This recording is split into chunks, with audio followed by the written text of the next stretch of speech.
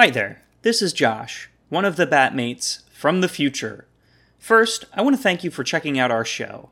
Second, if you're a first-time listener who wanted to start at the beginning, I want to warn you that this episode was recorded before we had professional equipment and we were still figuring out the show's structure. The episodes aren't sequential, so if you want to, you can start with the most recent episode or whatever villain catches your eye. With that said, if you're here because you love the Riddler or you listened to all of our other episodes and wanted more, please enjoy the first episode of Batmates. If you need a laugh, here on your behalf, it's Batmates. Are we fighting crime or just wasting time? It's Batmates. Punch, boom, crash, kapow, stream it, download, holy cow. You can start listening now to Batmates. Because we're Batmates. Hello and welcome to Batmates, the #1 Batman podcast that is recorded in my living room. My name is Becca, and one time I met Kevin Conroy at the Newark airport. My name is Josh, and if you have a copy of Batman Adventures number 12, please mail it to me. So, how did we meet? Well, I was on Tinder, and I super liked you, because I saw that on your profile you had that you enjoyed Batman, and I was a big fan of Batman as well. And my first message to you was who your favorite Batman villain was. And what did I say? I think you said Red Hood. I did say Red Hood. I actually didn't respond at first because I was busy. I was in the middle of a show. But you messaged me again 2 days later, and you were like, Becca? And so then I responded, oh yeah, Red Hood. Thanks for following up. And that was super impressive, because I knew at that point that you weren't just someone who liked the Nolan films and that was it. No, you gate-kept me, and I passed the test. Uh-huh. So that's a lesson for all of you out there who might be looking for love out there in the Batman fandom. Gatekeep each other, and then... No, it's a terrible idea. And make people feel bad for who their favorite villain is. No, don't do that. Here's the actual secret, though. My second choice, I was going to say, was Baby Doll. And you said that if I had said Baby Doll, then you would have proposed to me, right then and there, instead of 4 years later. Because I'm a big fan of the animated series. So yeah, there's your hint. Say Baby Doll. And I'm pretty sure that my response, because I think you asked me back, and my response was the villain that we're going to cover today, which is the Riddler. Really? Yeah. I did not know that as we were planning this episode. So this is Batmates, a podcast about Batman, because, in general, everything's crazy out there. And what was the world asking for? Another Batman podcast. Another one. No one was asking for it. So, we're going to talk today about the Riddler, mostly because he is the villain in the upcoming The Batman movie. The Batman, the movie. Yeah, not the animated television TV series, The Batman. Yeah. Which is completely different. Nor is it based on it, either. I don't think it is, no. As far as I know. So we're going to start with a little Batman news. The biggest of which coming out this week is that the Batman, the production of The Batman, the movie, is back on track. They stopped filming for quite a while. I think it was only 2 weeks. Well, it's quite a while in movie terms, I guess. That's true, yeah. They stopped production because somebody in the cast contracted COVID. And due to privacy laws, they weren't able to actually say who contracted COVID. However, many news outlets have said that it was Robert Pattinson. However, that was never confirmed. I believe it was Vanity Fair said it was Robert Pattinson. Yeah, Vanity Fair first reported, however, not confirmed by WB. Here's my question to you. Who in the cast do you think is the most likely to be an anti-masker and contract COVID? I told you, I don't know anybody in the cast that well. I don't follow celebrities, so I can't tell you. I'm going to give you some options. Okay. Okay, there's Robert Pattinson. I know who he is. He was in Twilight. He was also in Robert Eggers' The Lighthouse. He does have an artistic side to him. No, I'm excited to see his version. I'm excited to see his take on it. I am too. I think he's going to be great. And I feel like if he walked into a Target, his mask would be pulled firmly over his nose, even if there wasn't a pandemic. He just doesn't want to talk to people. That's how I feel. Then you've got Zoe Kravitz. She's playing Selena Kyle, Catwoman. Spoilers. Spoilers? Yeah. If people don't know that Selena Kyle's Catwoman. Oh. That's a spoiler. Okay. You never know. Anyone could be coming to these movies. So Selena Kyle, played by Zoe Kravitz, daughter of Lenny Kravitz. She's been in Hollywood a long time. She was in Fury Road. She's kind of like Hollywood royalty a little bit. I feel like nepotism?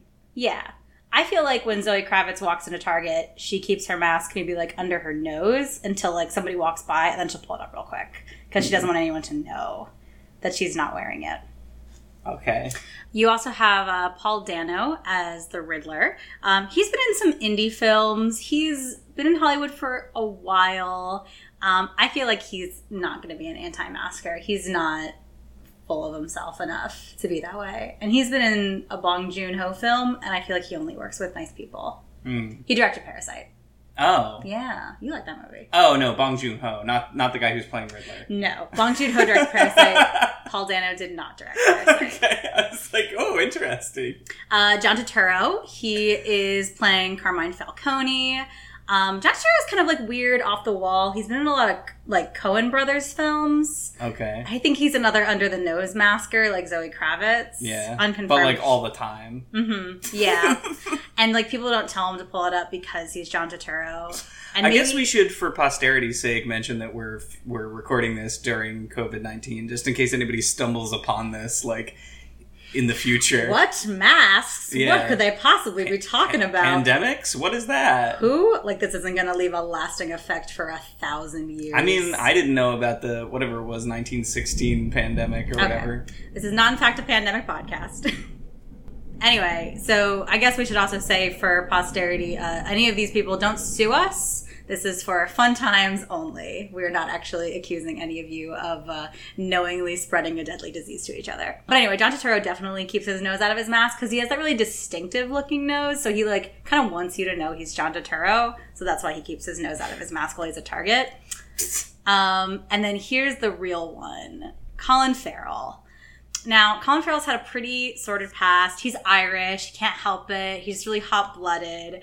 I think Colin Farrell does not wear a mask anywhere he goes. And if someone even tries to tell him to put one on, he, like, flies into a rage. And, like, it's not any sort of, like, this is my rights. He just doesn't like to be told what to do.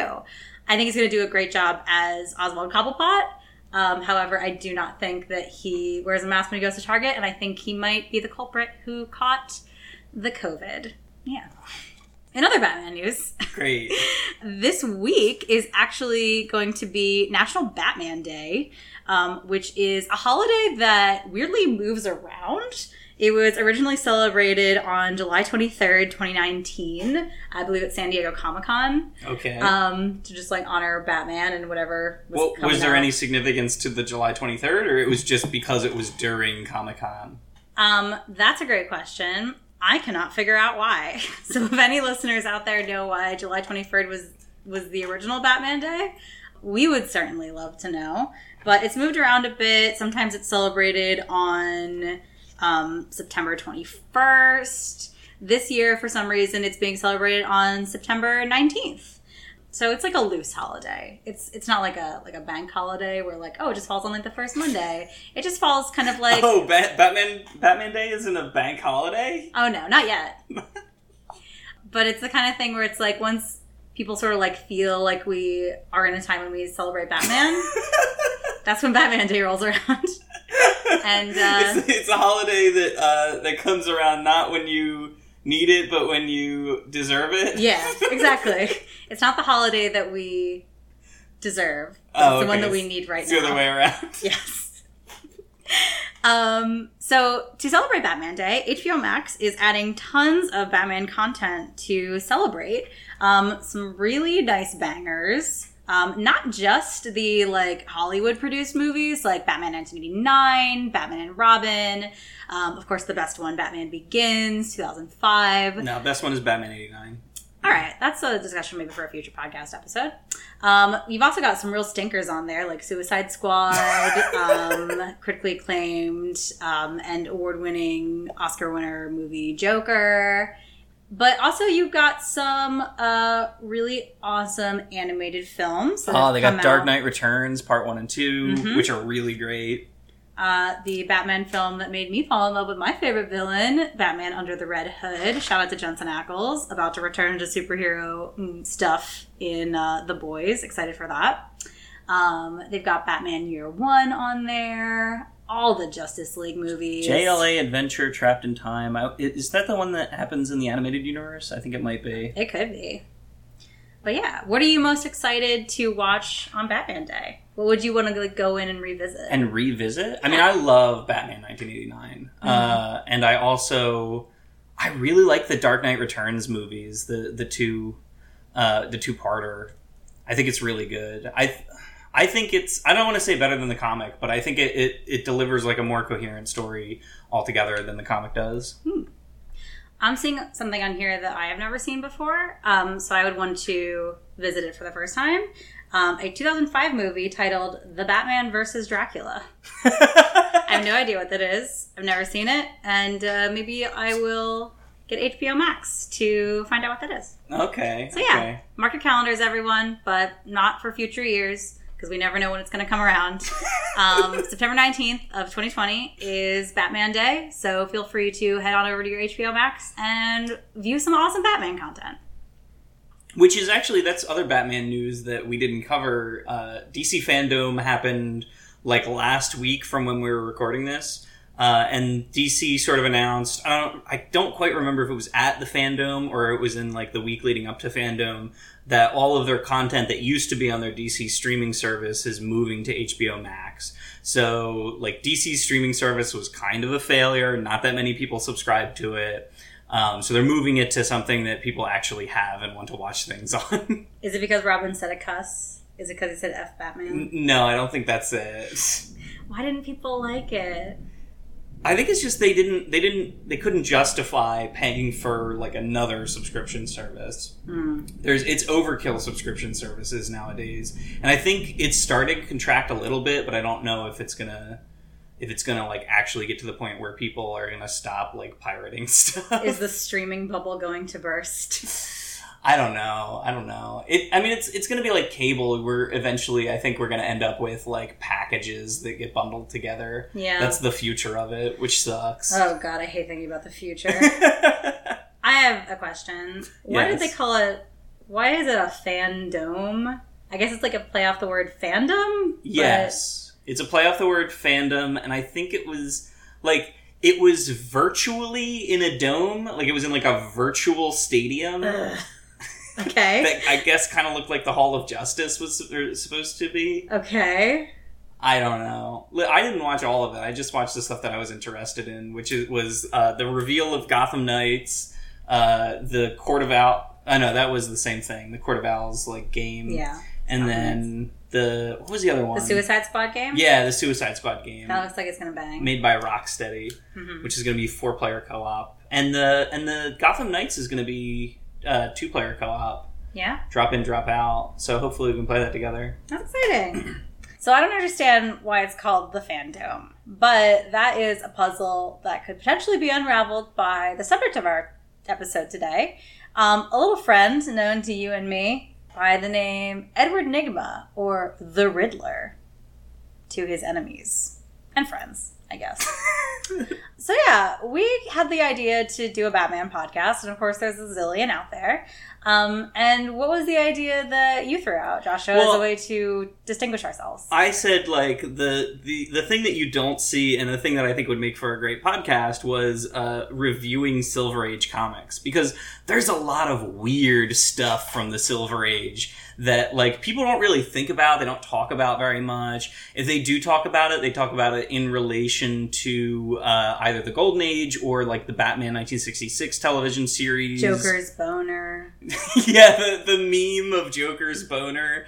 But I think, the stuff is so wacky and weird, because DC, instead of being dark and gritty like it was in, like, the late 30s, 40s, it was like, they went very sci-fi with a lot of stuff, and they realized that, like, most of the people who were reading the comics were just kids, so they didn't, like, try too hard to tell, like, deep and interesting stories. They just had fun with it. And that's actually where we get, like, a lot of the modern characters that are, like, kind of goofy or, like, have been sort of twisted to fit in the more dark and gritty version of you know, Batman mythos or just in general, like, the DC mythos. So I thought it would be really neat to cover some of them. And, you know, we need a little bit of lightheartedness in our lives right now. Maybe not so much dark and gritty. I think that would be cool. I think it would be cool if a Batman movie came along. Well, okay, I'm saying that. I was going to say. Knowing that I hate the movie Batman and Robin, I feel like if somebody could come along and do, like, a good version. Like a Brave and the Bold type version of it. Yeah. I mean, they did the animated 66 movies, which was like the last time that I'm blanking on the name. Adam West got to do. He got to play as Batman like right before he died, and he got to like pump out 2 movies where he still gets to play the character, and it's animated, so like he didn't have to run around or anything. So it was pretty great. Yeah, and Burt Ward was in that. And yes. Julie Newmar. Those are great. If you haven't they got seen that them, like most of the actors. Definitely watch those. They're really, really good. But yeah, I think it would be really interesting to see like a bright, like maybe like a comedy. I mean, try as they might, and I wish all the luck to the Batman, the movie. You can't remake The Dark Knight. You just can't. Yeah. No one's going to. It does have that look like it's going to be sort of dark and gritty like The Dark Knight was. Yeah. It's like, oh, well, these characters are kind of like serial killers, so what if they actually were serial killers? But we've already had that in the Nolan films and in, like, the Gotham TV show. And in the comics. They do kill people quite a lot. It's usually pretty gruesome. Those comics are not for children, occasionally. But yeah, let's talk about something that is for children, which is Batman Silver Age comics. So today we're going to be talking about Batman Volume 171, which originally came out in March 4th of 1965. This is the second appearance of the Riddler in the Batman comics. The first one was actually years and years before, like, I want to say 1940 something. Yeah, I want to say 1946, but I'll check on that. Would have been 1948. So the writer of this issue, Batman 171, was Gardner Fox. The penciler was Sheldon Moldoff. The inker was Joe Giella. The letterers was Gaspar Saladino. And the editor was Julius Schwartz. And there was quite a few cover artists on here. I guess there must have been several different covers that they used. Carmine Infantino, Murphy Anderson, Jack Adler, and Ira Schnapp are all credited as cover artists for this issue. So we read through this issue, and I would definitely suggest that you read through it as well. Because it's goofy. It's very goofy. We both read it separately, so our like responses to each other are going to be off the cuff pretty much. But we took notes. We took notes, absolutely. Don't have to memorize it. Not this time. So this is the second appearance of the Riddler in the Batman comics. It actually starts with the Riddler getting out of jail. But here's my question before we even start. Okay. Batman is the world's greatest detective. Yes. He's great at riddles. Uh-huh. So is the Riddler his best enemy or his worst enemy? I think he's... How evenly matched are they? In terms of like, thinking? In terms of, like, intellect? Intellect? In terms of, like, is he a formidable foe? Is this simply a folly? I mean, it kind of depends on the, like, canon that you talk about. Sometimes he's very evenly matched with Bruce Wayne in terms of his intellect, and sometimes he's just sort of like a nuisance that Batman has to work against. Mm-hmm. And the only thing that really is like to his advantage is that it takes Batman a bit of time to figure out the riddles. So, like, the Riddler only succeeds insofar as he can delay the Batman. Yeah.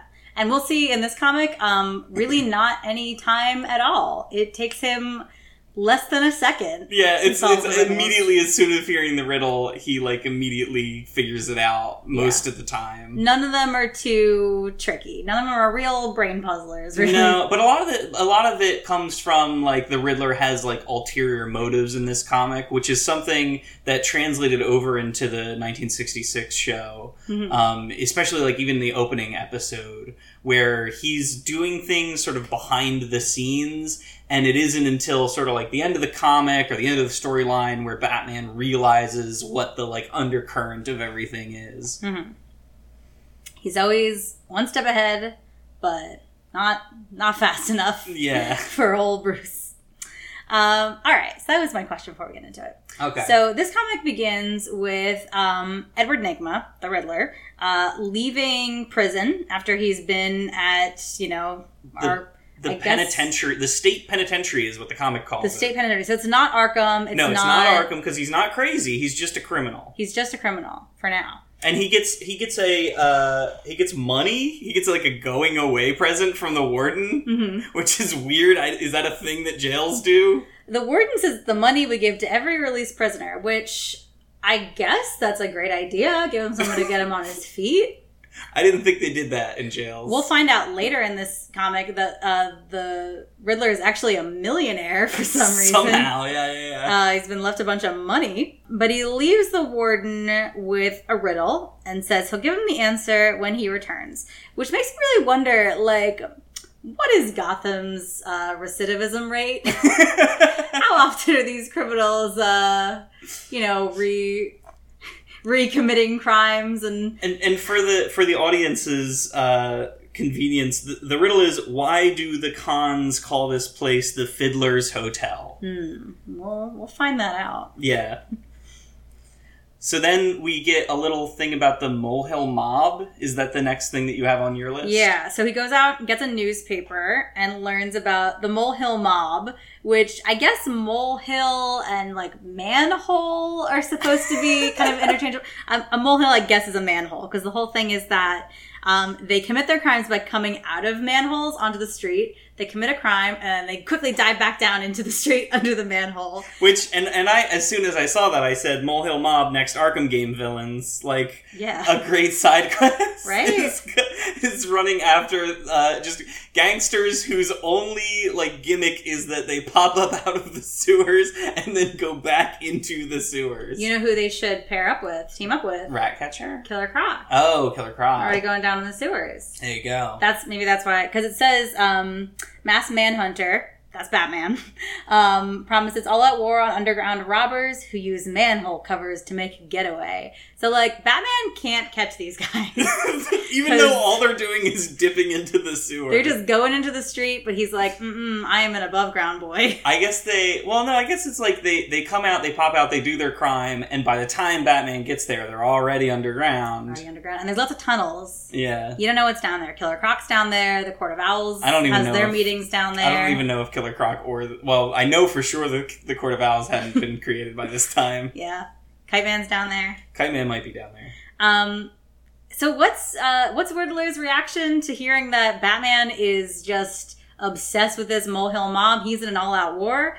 And he's jealous. He's really jealous because he's got a crime he wants to do. And if the Batman isn't going to catch him, then, like, where's the fun in that, you know? Which makes me wonder, like, he wants to get caught? Kind of. It seems like it. Well, he's like, I need Batman to give all of his attention to me. Mm-hmm. If he can't concentrate on me, I've got to do something about this. Yeah. So, step 1 for Riddler. He's like a narcissist. Get rid of the Molehill Mob. Step 2, get Batman to love him. Yeah, pretty much. So his next step is to accost the dynamic duo when they were on their way to a meeting with the police. And he drives up in his beautiful green convertible because, my boy Eddie is always on brand. And he accosts them with maybe the worst riddle I've ever heard. I think I solved it before I moved on to the next panel. And it's...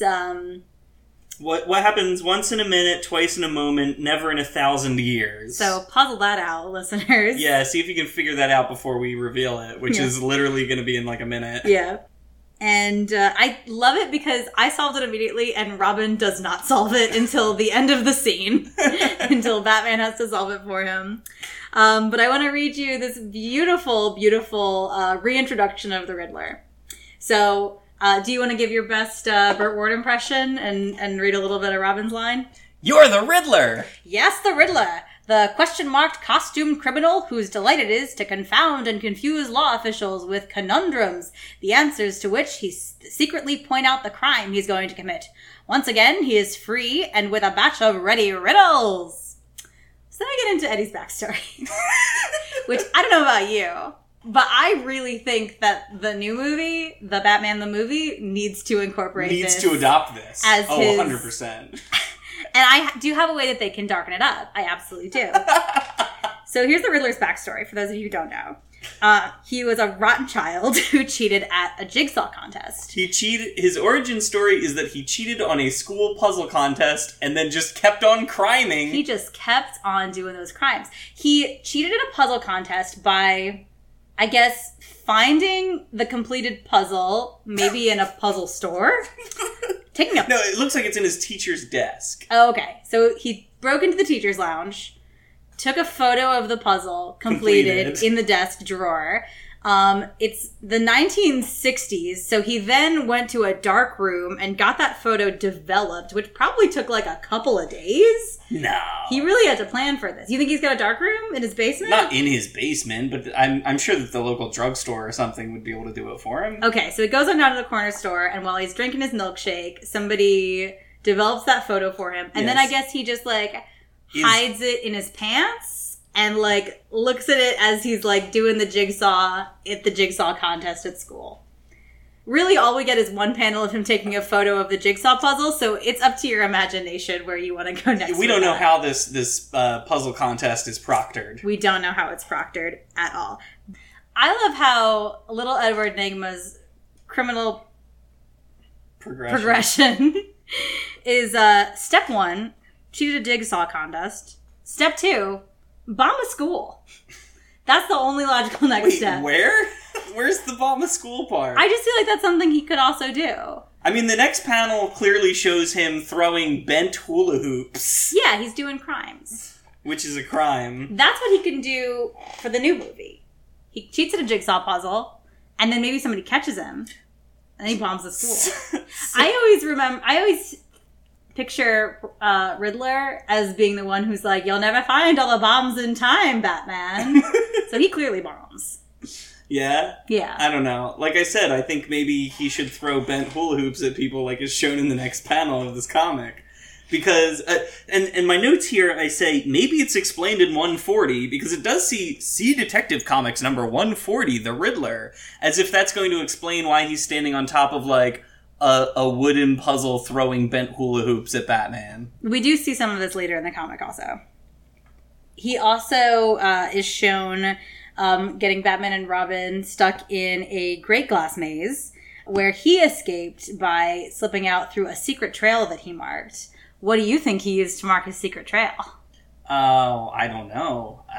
He could have used something maybe that he could only see with, like, infrared glasses, or... You don't think it was something like pheromones? Oh, smell? Or he marked his own trail, if you know what I mean. Gross. I do also have written here, like, this Hall of Mirrors thing. I was like, even in the 1960s, Hall of Mirrors was, like, a common Batman trope. Because it's, like, totally, in modern Batman media, there's always, like, some version, there's always, like, a Hall of Mirrors that somebody walks through and they, like, taunt Batman in, and then he, like, breaks through a mirror and, like, tackles them or whatever. And that happens exactly in this comic. That keeps happening in a lot of things, too. That was in It, Chapter 2. Oh, yeah. And nobody broke through mirrors, but it was also featured prominently in Watchmen, in the HBO show. Oh, wow. Yeah. Hall of Mirrors. Get at it. It's like a good narrative device, I guess. It's all about introspection and not knowing which way you're going. Although this is a glass maze. This isn't a Hall of Mirrors. No, it's not a Hall of Mirrors. It's slightly different. It's a glass maze where Dick Grayson absolutely gets fooled into running into a bunch of glass panels because he cannot see. And he is not good at puzzles, as we will see. So back in the present, the Riddler, Ed Enigma, offers to really help Batman catch the Molehill Mob, just out of the goodness of his heart. Because he's gotten out of jail, he's reformed, the penitentiary worked, he is penitent, he has made penitence, and he wants to help out to catch the Molehill Mob. But he wants to wear his old costume. Which is really weird. And I think this is really where Batman should have seen something was going wrong. Because I think wearing his costume, that's like part of his mental illness. Like, that's a trigger. I am not a doctor, but if somebody is criminally insane, although he did not go to the asylum. No, he didn't. I just feel like that's... I think the funny thing is he calls it work clothes. Yeah. Which is bold of him to assume that Batman doesn't wear that all day long. I mean, it's shown in this comic he pretty much does. Yeah, it's daytime. It's daytime in this comic when he meets the Riddler. It's morning. He's in the costume. Although he is technically at work. None of his colleagues, I guess I'll call them, know what he looks like when he's just lounging at home. Yeah. Yeah. So yeah, I think don't do it. If I was Batman, I would be like, no, I'm gonna bring you a bat costume or something. You gotta be part of the family. Although I guess he doesn't want to spend the money on that. Although, he can afford it. He can afford it. Sure. For sure. So back at the manor, our boys are playing Scrabble for some reason. And Robin spells out Riddler. And he gets a triple word score, I think. And that's the end of that. That's the end of that scene. There's really almost no reason other than to remind you who Batman and Robin's secret identities are. Which is good, I guess. If this is your first time reading a Batman comic, you need to just sort of know. Yeah. Maybe, Bruce Wayne and Dick Grayson, by the way. Bruce Wayne, Dick Grayson. And so I have here... they tell Riddler to meet them back at 8 o'clock or whatever. Mm-hmm. I have here written in my notes, Batman's schedule, wander the streets in costume, play Scrabble, fight crime. Exactly. A full day. A full day. At some point, you gotta get in a workout. At some point, you gotta eat a healthy lunch. Play Scrabble. Fight crime. Definitely. That's all day. So that night, Ed Enigma leads them to the Molehill Gang's hideout, which, you guessed it, is in the sewers, underneath the manholes. And the reason why he's able to is just because he says that he heard about where it was in the prison. Mm-hmm. Batman didn't think to interrogate anybody in prison. Mm-hmm. This was pre-interrogation. At this time in the comics, Batman's only skill was punching things and solving riddles. Those are his two methods of fighting crime. So luckily, he's got Eddie there who can, be his man on the ground. Man on the inside and find out the true dirt. So I guess, I don't know, maybe the Molehill Gang is really big, if there's some of them who are actually in the penitentiary with him. We don't find out. This, I believe, is maybe the only appearance of the Molehill Gang. According to the DC Wiki, this is the only appearance of the elusive Molehill Gang. Oh, really? Really? Yep. So the gang leader has created a doom trap for our dynamic duo, which I guess must be worse than a regular trap. It's a doom trap. It's a manhole cover gun? It's a manhole cover gun that comes... Well, okay, the manholes... Not a gun. They just sort of burst out of the wall. They projectile from the wall, and Batman hurtles over them with Olympian dexterity. Amazing. And this is the first time... Oh, no, he's still called the Masked Manhunter here. Mm-hmm. Yeah. I was going to say, the weird names that we kept seeing. Because Robin gets called, the Teenage Thunderbolt or something. Yeah. And Batman is, in this one, only really called the Masked Manhunter. Which is weird when you think about how, I wouldn't call him a manhunter. He doesn't kill anybody. Not in the 60s, he's not. He hunts people down. He doesn't... And that's weird. We'll get to that at the end of this scene, because I have a lot of questions. The other thing they call him is the Cowled Crusader, which is weird, because it sounds kind of like Caped Crusader, but it's not. It's not. We'll come to that. So Batman hurdles over these manholes, which it says are electronically controlled. I don't understand how. It doesn't look like they keep rolling around. Maybe they do? I want to say electronically controlled would be like an RC car. Yeah. Somebody's controlling them with a little handheld remote. Uh-huh. It looks like they kind of just shoot out and then fall down. Yeah. So, questions about that. We have questions for anybody who worked on this comic. So they're electronically controlled somehow. And Batman... He, like, quips a lot in these scenes, too. He does. I noticed. He's got a lot of puns. Is he saying these things out loud, or is he just thinking them? These are thoughts. I'll take these in stride, hurdling style, out of one trap and into another. See, these aren't really quips. These aren't puns. This is just his thought process. This is thoughts. He does get majorly messed up, not by the manhole covers, but by some, like, special cables that come out of the wall and look like they're alive, like snakes, and somehow, like... whip him into submission. So he's all messed up with these cables and these manhole covers. He is just getting destroyed somehow. And he's able to fight back. But while he's doing that, Nygma just seems entirely focused on winning Batman's attention. So while Batman's getting all messed up, Dick is doing all this stuff to, like, evade his traps. He's not really quipping here yet. He gets quippy later in the comic. Yeah. But Nygma's just thinking, like, I want you to fight these guys so we can get on with our own personal business. He's got just a mind for, you know, get these guys out of here and then the real fight can begin. The real fun can begin. So... the fight ends, obviously. He's also not active in this. Like, he's not helping them apprehend the guys. He's just sort of standing in the corner. He never said he would. And he said cheering them on. He never said he would help them. He said he would help them find them. That was his part. And then he just sort of stands off to the side. Yeah, that's what he said he would do. So Batman and Robin are able to fight back. They're able to get out of this doom trap. But then we don't really see what happens to the Molehill Gang. Did we get past the part where it says that Robin does a 10-knuckle attack? No. Okay. That's here. Yeah, so they're fighting the Molehill Gang, and it says that Robin does a 10-knuckle attack, which is just him, like, jumping with his arms straight out. Just, like, jumping full force into somebody with his arms out. Doing basically what I would call, like, a Superman pose. A double punch at the same time... which you would fall on your face. It doesn't look like there's a wind-up either. It just sort of looks like he's jumping forward with his fists. You would fall on your face. Yeah, it's true. Like, there's no way to recover from that. Yeah. You're throwing off your entire balance there. So that's the final blow, is Dick does the double punch, and then the Molehill Gang's just gone, and Dick says, that's the end of the Molehill Mob. And, like, are they dead? No, they send the cops in after them, probably. Maybe, but nobody ever shows you. Does he tie them up? How does he make sure that they don't, like, get conscious? It doesn't matter. This comic isn't about the Molehill Gang. It's not about them. It's all about Eddie. It's all about the Riddler. So let's move on. Batman says that, you know, he trusts the Riddler for now, which I feel is a weird thing to think for Batman, because he's all about, you know, he's not going to kill anybody. He's always going to send them to prison.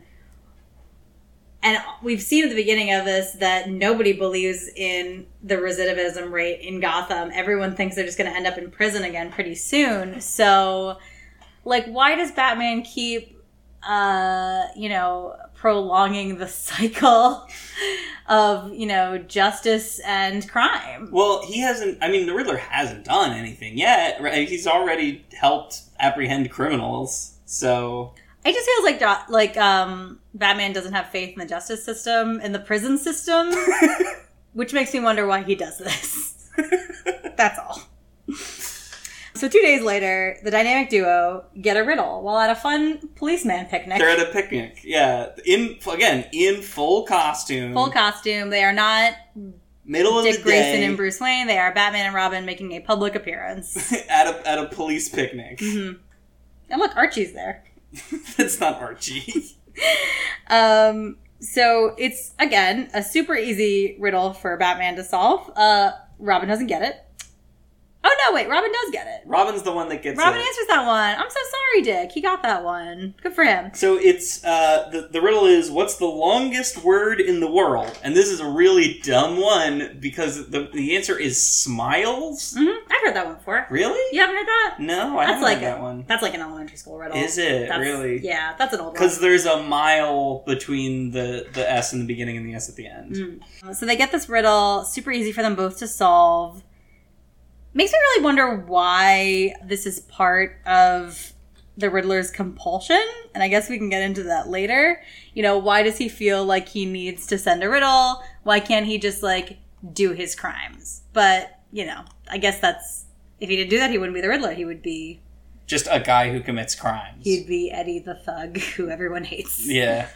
He has to prove his superiority. That's what it is. He wants Batman's attention because he wants to prove his superiority. But he never does. Well, he thinks he can, though. He's not superior. But he thinks he is.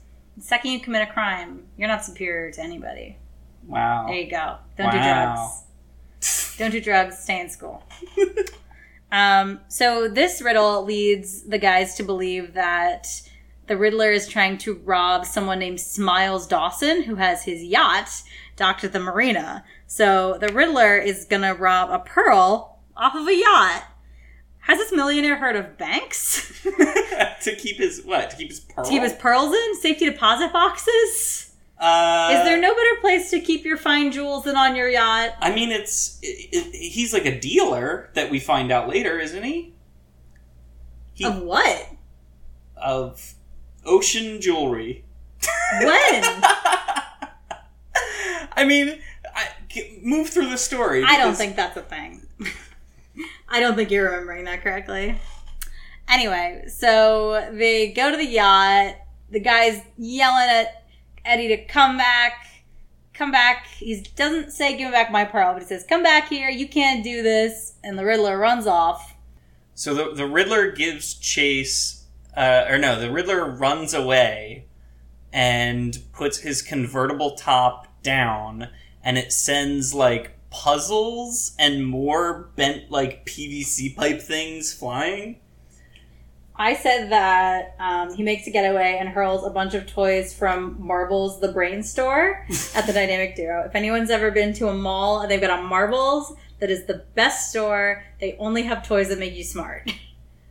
So anyway, they give Batman and Robin But the crazy thing is it works.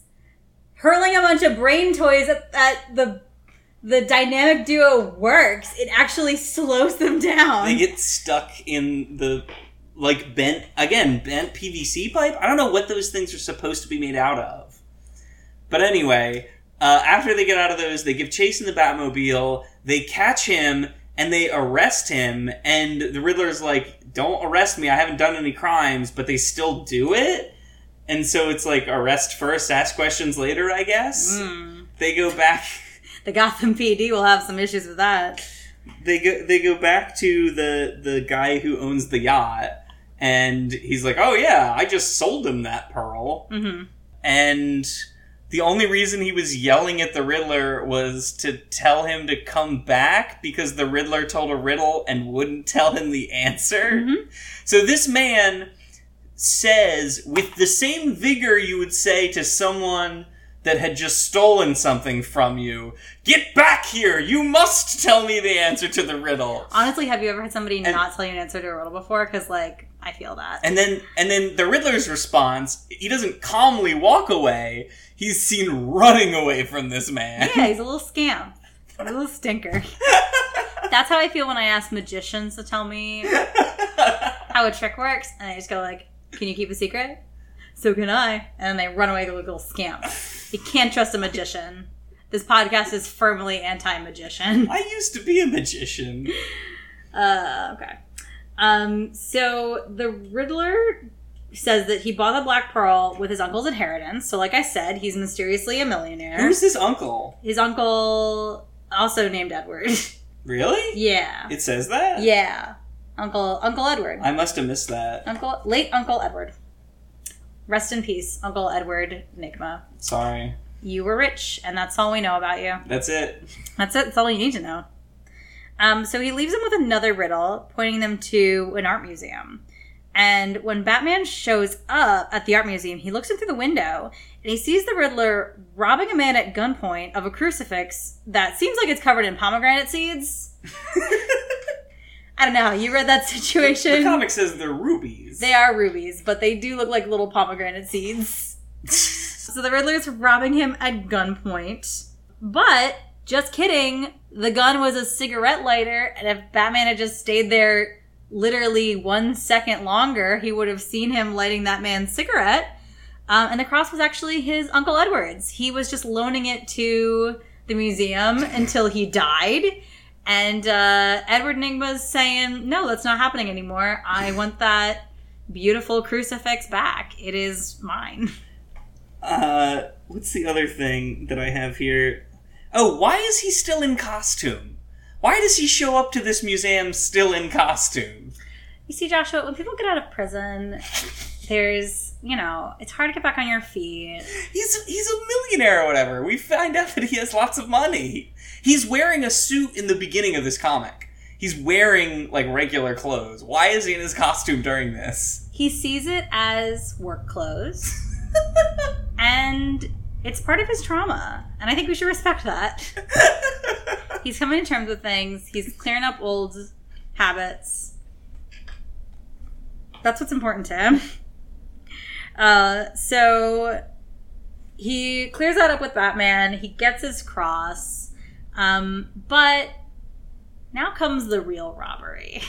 Now we've come to the real, actual caper that the Riddler was committing all along. Because of course you knew he had a ruse in his back pocket somewhere. I do like that the comic calls this, when Batman goes to, apprehend him, it says that the Riddler is playing a cruel and deadly game. Mm-hmm. Even though we're never led to believe that there's anything deadly about the Riddler's game. No one has died. And it's barely even cruel. Yeah. It's just sort of a nuisance. There's been no bloodshed. He's wasting Batman's time, honestly. There's plenty of, murders and robberies and horrible assaults going on Gotham streets, and Batman is chasing a man in a spandex green costume through art museums because he's making it look like he's doing crimes, but he's not. Yeah. And honestly, point Riddler for that. It's true. It's true. He's doing what he wanted to do. He's following his dreams.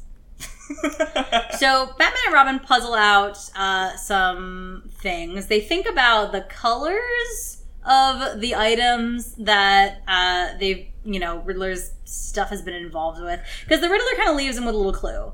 He says, stage is set. Batman has all the clues to the riddle that will tip him off the crime I'm really gonna commit. He says to the boys, you already have the riddle, gentlemen, but it's up to you to figure it out.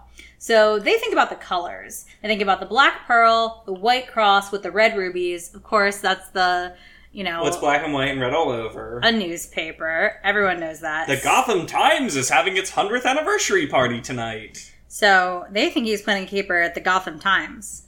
Or is he? Yeah, because Batman is don't jump to conclusions, Robin. Because Riddler's actually at a gay cowboy night spot. Which is hilarious. Night mantles the city. Oh, man, I forgot to mention, back when Batman apprehended him and he hadn't committed a crime again, the Riddler exclaims, you muffed it, which I think is pretty funny. Okay. So, night mantles the city, and its gay night spots, such as the Ox Club, where the Wild West forms the motifs of its decorations. Men and women are making merry, and it looks like... It definitely looks like a gay bar. It looks 100%. The name, the Ox Club, the fact that they call it a gay night spot, It's a cross between a gay bar and that scene from Oklahoma, where they're at the barn raising, and Aunt Eller sings the farmer and the cowman should be friends. It's like that, but if you staged that in a gay bar. If you did it, but a fancy one that has Disney World Wild West theming. Yeah, it's upscale. It's a nice one. Yeah, so they're actually at the Ox Club. The Riddler shows up. He's got men. He's got guns. He's going to take everybody's money. The dynamic duo do find him because, as we know, his riddles are just not that hard. Except this one, the one that they actually figure out to find him, has way too many jumps in logic to actually make any sense. We'll get to that. We'll get to that after we talk about this fight scene. So, the dynamic duo find him, and they try to, hurt him. But he says he's electrified. And like the electronically controlled manhole covers, I'm wondering how his suit is electrified without, like, killing him. So, also not explained. It doesn't seem like the writers of the comic have a big grasp on, like, what electricity is. Yeah, it's not super important. Basically, Batman goes to touch him and gets shocked. Yeah, it says that, like, he's, like, not knocked out, but he's, like, dazed by the shock. Yeah. Because he has to recover from it, the comic says. Mm-hmm. It's more than, I guess it's probably the same technology as when, like, the Joker shakes your hand with that little, like, yeah, buzzer. with the buzzer thing. So, like, kind of like, but, like, in the old TV show, not like in one of the new movies where you're just, like, dead. Yeah. Or does Jack Nicholson do that? Does that kill people when Jack Nicholson does it? In the 89 movie, Okay. he, like, just holds onto the guy's hand forever and he, like, burns him. So pre-1989 electricity pranks here. Here's where Robin really starts quipping. He's gonna stir up some trouble, and then he does a little... They call it, again, this is another one where Robin does a move, they call it a hip hit. Mm-hmm. It's just a check. Like, it's like a hockey check. And it doesn't even look like a check, really. It kind of looks like he's trying to sit on the guy. Mm-hmm. Like, he, like, spins around and just sort of half sits on the guy as he's moving. Yeah, he puts that booty on him. Yeah. He sees Batman push over a little miniature stagecoach, and he says, I see Batman is staging his own attack. So here's my big question.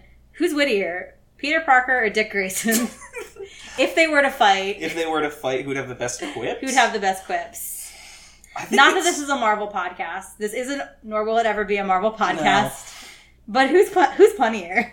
I think Dick. Yeah? Yeah. I mean, Spider-Man's got some quips, but I think Dick is more, like, punny. Like, he does more puns than Spider-Man does. Mm-hmm. Spider-Man has, like, interjections, but maybe perhaps due to the fact that Spider-Man doesn't have as many set pieces like Batman does. Yeah. He's not able to make as many puns. He's not going to the gay cowboy nightclub. No. So Batman and Robin start attacking the Riddler, and they find that he is in fact a Weeble, because they're able to punch him. That's literally what I have in my notes. He's a Weeble. This is why we're engaged. And then he just comes right back up. So, they hit him for a bit. They hit him quite a lot. They hit him for like an entire page worth of panels. They hit him 2 both pages. cheeks at the same time, and he just laughs. And then Batman figures it out. No, he doesn't. Well, Robin says he has it figured out. He goes, I know, I'll be right back. And he runs away. He tricks him. The one who really couldn't figure out any riddles figures out the way to trick the Riddler. It comes full circle. Robin's plan was just to lie. Yeah. Just the whole time. Because he didn't know. He didn't know how to defeat him. It's a bluff. When you do it to trick someone, it's a bluff. Okay. Not a lie. But what if it hadn't have worked? Then he would have just come back and have been like, sorry, I didn't know. He had faith in Batman, which it seems like you don't. So Batman figures out how to turn off the electricity. It's by pressing the middle of the question mark on the front of the suit. He gives the Riddler a poke of doom to defeat him. Is that what it says? Do you know what a poke of doom is? No, what is that? Poke of doom. It's a wrestling reference. Back in the old WCW days, there was a storyline between Kevin Nash and Hollywood Hulk Hogan. Mm-hmm. Hulk Hogan. And they had a match where Nash just had to, like, lay down for Hogan. He knew he had to lose. And Hogan pokes him in the chest, and Nash sells like it was the worst thing anyone had ever done to him. Hogan lays on top of him. 1, 2, 3. That's the match. And forever known as the finger poke of doom. So that's what Batman does to the Riddler. Gives him a finger poke of doom. It turns off both his weeble wobbleness and his electricity. Yeah, so the suit's no longer electrified. And then the Riddler says, you know, how'd you figure it out? And they said it wasn't about the colors, making us think the newspaper. It was about the shapes. Because you had the pearl, which was an O, and a cross, which looks like an X. Only if you turn it sideways. Only if you turn it 45 degrees. And it still doesn't even look like an X, because it's longer on one end. So the Ox Club, of course, is where such a jump here. But like, no, I love that the Riddler is like, well, what if it had been the newspaper and Batman's like, oh, well, we set, like, Jim Gordon there anyway. Yeah. Which is very Dark Knight of them. They had their bases covered. A very Dark Knight to be like, oh, well, I'll go to one place and then the police are going to go to another one. Place. And it just happens that Batman did pick the right one this time. Rest in peace, Is Rachel. Batman going to get charged for the misuse of police resources for making them go to this gala that, like, the crime didn't happen at? No, they don't charge Batman for anything. So, rest in peace, Rachel. Very sad. Where is she? And here's the other thing that I was extremely confused about, is they asked the Riddler, or they sort of figure out why Riddler wasn't taking their punches, why it wasn't hurting him at all. Yeah, because they were punching his face because it was the only part of him that wasn't electrified. Which his face is attached to his, like, skull, which houses his brain. Yeah. I think is important. He apparently didn't feel any pain because he had anesthetized his face. That's what they say, He yes. used anesthesia. And Batman very, very clearly exclaims that you don't get knocked out from the punch itself. It's the shock that makes you get knocked out. Shock. Which isn't true. Here's my 2 questions. Okay. His face was anesthetized. Yes. He could still talk. Yeah. And Well, his mouth wasn't anesthetized. It was just his face. okay. That's a long word. Couldn't he have still gotten brain damage from Yes. all the repeated Yes. punches? Yes. If if a football player anesthetized themselves and then still got like sacked or whatever and hurt real bad, there's no, because it's the bruising of the brain that causes like you to Yeah. get knocked out or whatever. Your brain hitting against your skull. Exactly. The swelling. Yeah. It's, They killed a man. this comic is not either both electrically sound or physically sound. Yeah, so don't anesthetize your face and then tell your friends to punch you. Not a good idea. Don't try it at home. And that brings us to the final riddle, because the first riddle that gets finally answered. he's back in jail. He's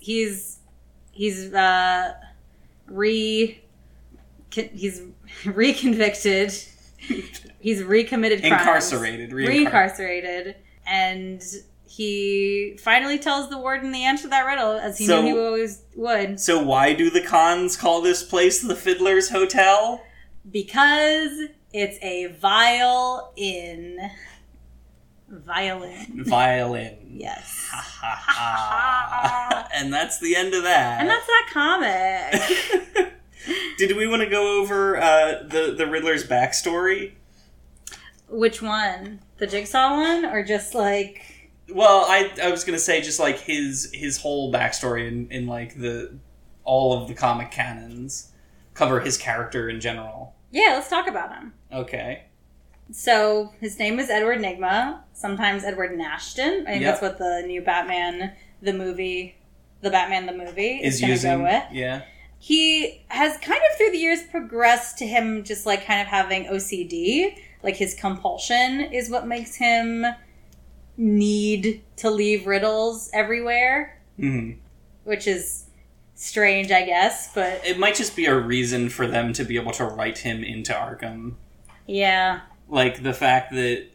Like, he does have this compulsion. I mean, it is a compulsion. Even in this comic, like, in his second appearance or whatever, he's like, he has to leave riddles for Batman because he has to prove his superiority. Mm-hmm. I mean, he has to have Batman focused on him at all times. Yeah. He has to have Batman attempt to solve his riddles. Uh-huh. Yeah. And he taunts you, I mean, in, like, all the other media, like, in the Arkham games, he taunts you the entire time about, like, how you can't figure out his riddles and stuff. Little does he know, I've got a walkthrough. You're no match for IGN, Riddler. It's a very common character trait that he's just like, you know, stuck up and thinks that he's superior even though he isn't. I think that's something that happens in the animated series as well. Mm-hmm. Riddler was most famously played by Frank Gorshin on the Batman television show in the 60s. The, like, seminal role, the seminal picture of the Riddler that everybody thinks of when they think of the Riddler is, like, the goofy Frank Gorshin, very, very hyperactive, very, like, lithe and, you know, runs around and does stuff. Like you said, a little stinker. Yeah. Actually, I think it kind of depends on your age who you'd think of. I guess if you're, like, a boomer, you would think of Frank Gorshin. But if you're a millennial, you definitely think of Jim Carrey. Really? Yeah. I mean, I guess. Yeah. I think about the animated series, which is kind of I don't want to say it's mixed because it's not based on Jim Carrey at all. No. But it's a more like toned down version of the Frank Gorshin because he dresses up in suits and he's a little more like metered in his. But he's a hacker. Yeah. That's when they. I don't know if that was when they introduced that. It might have been in the comics before the animated series, but he does evolve into this character that, like, because of his intellect, becomes a computer hacker and is able to like do things with security systems and stuff. And that's his like modern version of the Riddles. What do you think about Jim Carrey's portrayal of the Riddler? I think it's over the top. I don't think it makes any sense. I don't like that movie. I don't like Batman Forever. Yeah. You know who else really didn't like that portrayal of him? No, who? Tommy Lee Jones, who played Two-Face in that same movie. One of my favorite Hollywood stories. And actually, this happened before they started working together, but I can't assume the relationship got better afterwards. Before filming started, Tommy Lee Jones and Jim Carrey were actually in a restaurant at the same time. And Jim Carrey went over to kind of like shake his hand and sort of just like meet him before filming started and tell him that it was great to work with him. And Tommy Lee Jones got up and said, "I hate you. I really don't like you." And Jim Carrey was like, "What's the problem?" And Tommy Lee Jones said, "I cannot sanction your buffoonery." And honestly, same. Yeah. Nothing but buffoonery from that man. Especially going back and watching like half of his movies are pretty rough nowadays. Yeah. But we don't have to get into that. Controversial opinions. I don't know. So Jim Carrey, not our favorite portrayal of the Riddler. What would you say is your favorite portrayal of the Riddler? I think it's the animated series. Actually, you know what? Even to go even further than that, I think the Arkham City version is my favorite. Why is that? Just the way that the voice actor delivers his voice lines, and the fact that he's present throughout the entire game, just taunting you, I think really... Like, I think the Riddler works the best when he's not the main, like, focus of a story. He works great as a Batman distraction. Because he... In order to write the Riddler, and the creators of the animated series said this, where in order to write the Riddler, you have to come up with a bunch of riddles, which is, like, tedious, and a lot of the times you either have to do one of two things. You have to either use riddles that everybody already knows the answers to, which is some of what we got in this comic that we just read, and the other one is you have to come up with, like, some wacky, off-the-wall, like, riddle that, like, no one in a million years would be able to figure out. And again, we also got that in this comic. It's hard to write for the Riddler, and that's why I think, like, when the spotlight's not on him and he's just sort of a side thing is when he works better as a Batman character. He works better as, like, a distraction. I'm going to agree with you and give my absolute favorite version of that, which is in the Batman graphic novel Hush, where he is, in fact, the distraction from the real villain. But you wouldn't know that if you watched the animated movie, so don't. Yeah, don't watch the Hush animated movie. Just read the comic. It's really good. Yeah. And I'm not going to spoil it here. It's quite fantastic. But yeah, the Riddler's used remarkably well in that one. There's a whole bunch of cool stuff with his, like, backstory in that. He has, like, a whole cool adventure. That, I think, is probably my favorite, like, comic portrayal of the Riddler is in Hush. I also like his suit in the Arkham games and the animated series. I think the dressed up in a green suit with question marks looks better than dressed up in just like a leotard with question marks all over it. Yeah. I think it's a weird look to have that leotard. It's a hard look to pull off in live action. Yeah. You gotta have just the right actor for that. Yeah, and Jim Carrey, it wasn't flattering exactly on him. So you don't think they're gonna do that for the new movie? No. You don't think Paul Dano can pull I don't that even off? know if they're going to do like a green suit with question marks. I think they might just do like a regular guy in a regular suit. Maybe it's kind of green, but it's dirty. Yeah, which, you know, isn't great because I like it when Batman is a little heightened. Yeah. Well, Christopher Nolan ruined that for all of us. So yeah. Thanks, Chris. That movie did so well that it ruined Batman for the future. Oh, no. At least live action Batman. Yeah. We still get cool stuff in like the animated movies. Yeah. Do love Batman Begins, though. That was a good one. Yeah. I like The Dark Knight. We're not going to talk about Dark Knight Rises. Ever. No. Yeah. Well, so the Riddler, he is pretty cool. He also has this weird backstory where this gets a little bit into like why he leaves riddles around. There are some editions that talk about him being abused by his father. And I think, if I remember correctly, the being abused by his father was something to do with, like, cheating and telling the truth. Yeah. It was actually pretty similar to what it was in this comic, where, like, he cheated on a school test or something, and his dad, like, was like, you didn't get that good grade, you cheated. And then he bombed a school. No. I don't think that's canon. That's in my canon. Okay. Anything else we have to say about the Riddler? He's got 2 female henchmen. Oh, yeah, that's right. Women. Henchwomen. Yeah. Did he do that before Harley Quinn was around? I think maybe, or maybe not. They might have only shown up in, like, the early 2000s. Interesting. Their names are Query and Echo. Sometimes Quiz and Query. Mm-hmm. And they have hired a set of twin actors to be in the Batman the movie. They were 2 of Lynette Scavo's kids in Desperate Housewives, and now they're all grown up. But they're guys. So yeah, they're men, so we don't think they're Quiz and Query? They might. They might be Quiz and Query. Probably not. I mean, Quiz and Query aren't twins in the comics. They look different. I think one of them is, like, a black woman, and the other one's, like, a white woman. And I don't know, like, the guys who in the movie could be playing Tweedledee and Tweedledum. Could be. Although, are they, like, heavy set? Because Tweedledee... No, they're buff. Are they? I Okay. mean, they're actors, yeah. I mean, Tweedledee and Tweedledum are, like, usually portrayed as, like, Heavier. fat guys, yeah. Yeah. I don't know. It's interesting. It's also weird in 2020 that there would be a movie with twins and they actually cast twins instead of just, like, CGI-ing twins. You can... every movie does that. I suppose you could. Yeah. Whatever. He often carries a question mark cane, which can sometimes be a question mark grappling hook. Yeah. Which is cool because it helps him catch up to Batman. It electrocutes people sometimes. It's just got a bunch of stuff in it. Yeah.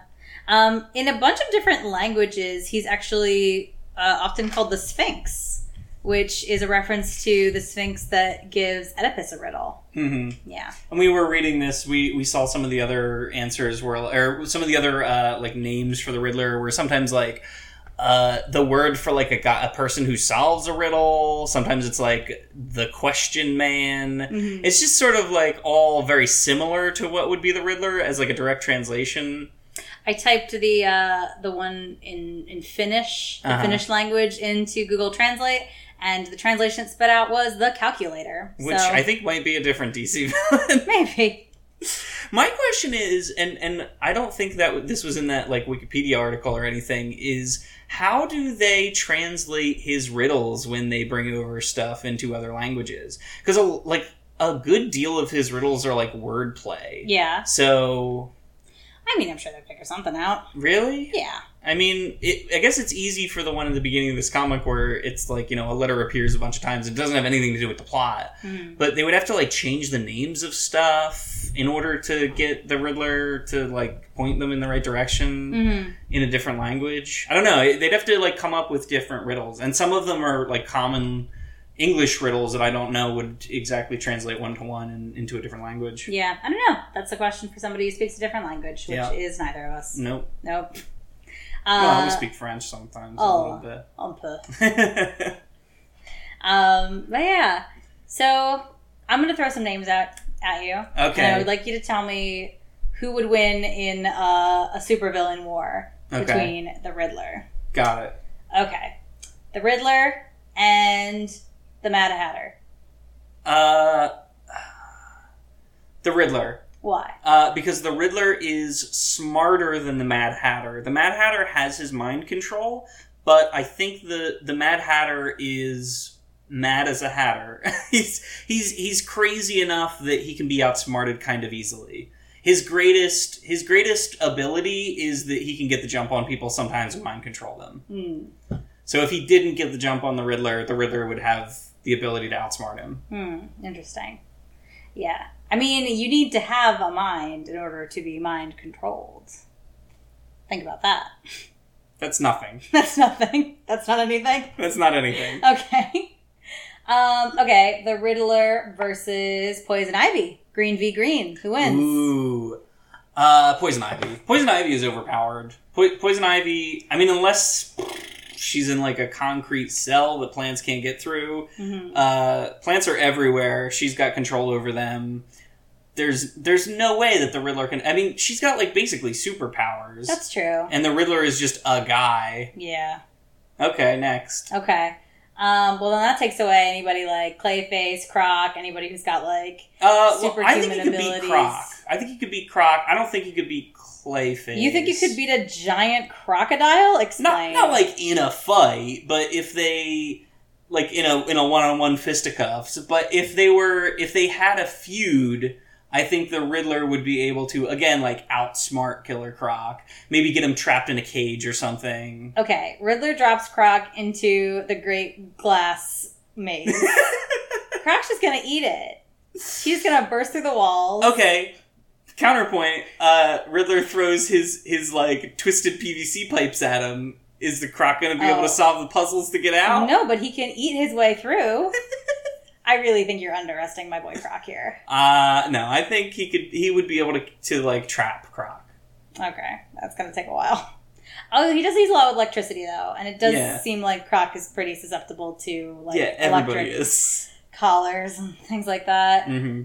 All right, I guess the big one, Riddler versus Joker. Who you got? Joker? Ooh.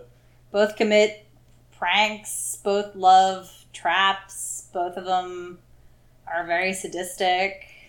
I don't know. I think Joker's deadlier. Yeah. Yeah. I think Joker is like, he's no holds barred. And Joker's also like smarter than he lets on. He is unhinged, but he's also shown like throughout the Batman canon, like setting up offshore bank accounts and like faking people's identities and Remember stuff. that one time he became the Ayatollah? No. That was one where Jason dies. Oh. He was the Ayatollah. Yeah. Or something. I don't know. He became part of the, like, Iranian government for, like, a hot minute. It's crazy. But it was all to trap Jason in a warehouse and beat him to death with a crowbar. Yeah. So there you go. I mean, Joker's, like, a super formidable foe, and that's sort of just because, like, I guess, like, power creep of the fact that he's been in so many comics that they just give him enough wits to outsmart the greatest detective in the world sometimes. Yeah. Well, that's all we got on the Riddler. Eddie Enigma abuses a child, puzzle genius, loves his jigsaws, and in the end, not smart enough for Batman, but he does know that because he promises the Warden that he'll be back. Yeah. And pretty soon. So I guess the moral of the story is... Know your limits. Know your limits. The justice system is broken, and if you've only got, 3 weeks of freedom... Make the most out of it. Make the most out of it. Try to pull off a caper and spend all your uncle's inheritance money. That's been Batmates. That's been Batmates. We hope you guys have a great rest of your night, and we'll talk to you soon. Thank you for listening to Batmates. Our theme song was written by Ben Dean. You can find his art at tinyurl.com/Ben Dean. That's BenDeane. Our logo was drawn by Savannah Storm. You can check her out on Instagram at art.by.savvys. Thanks again, and stay tuned for more.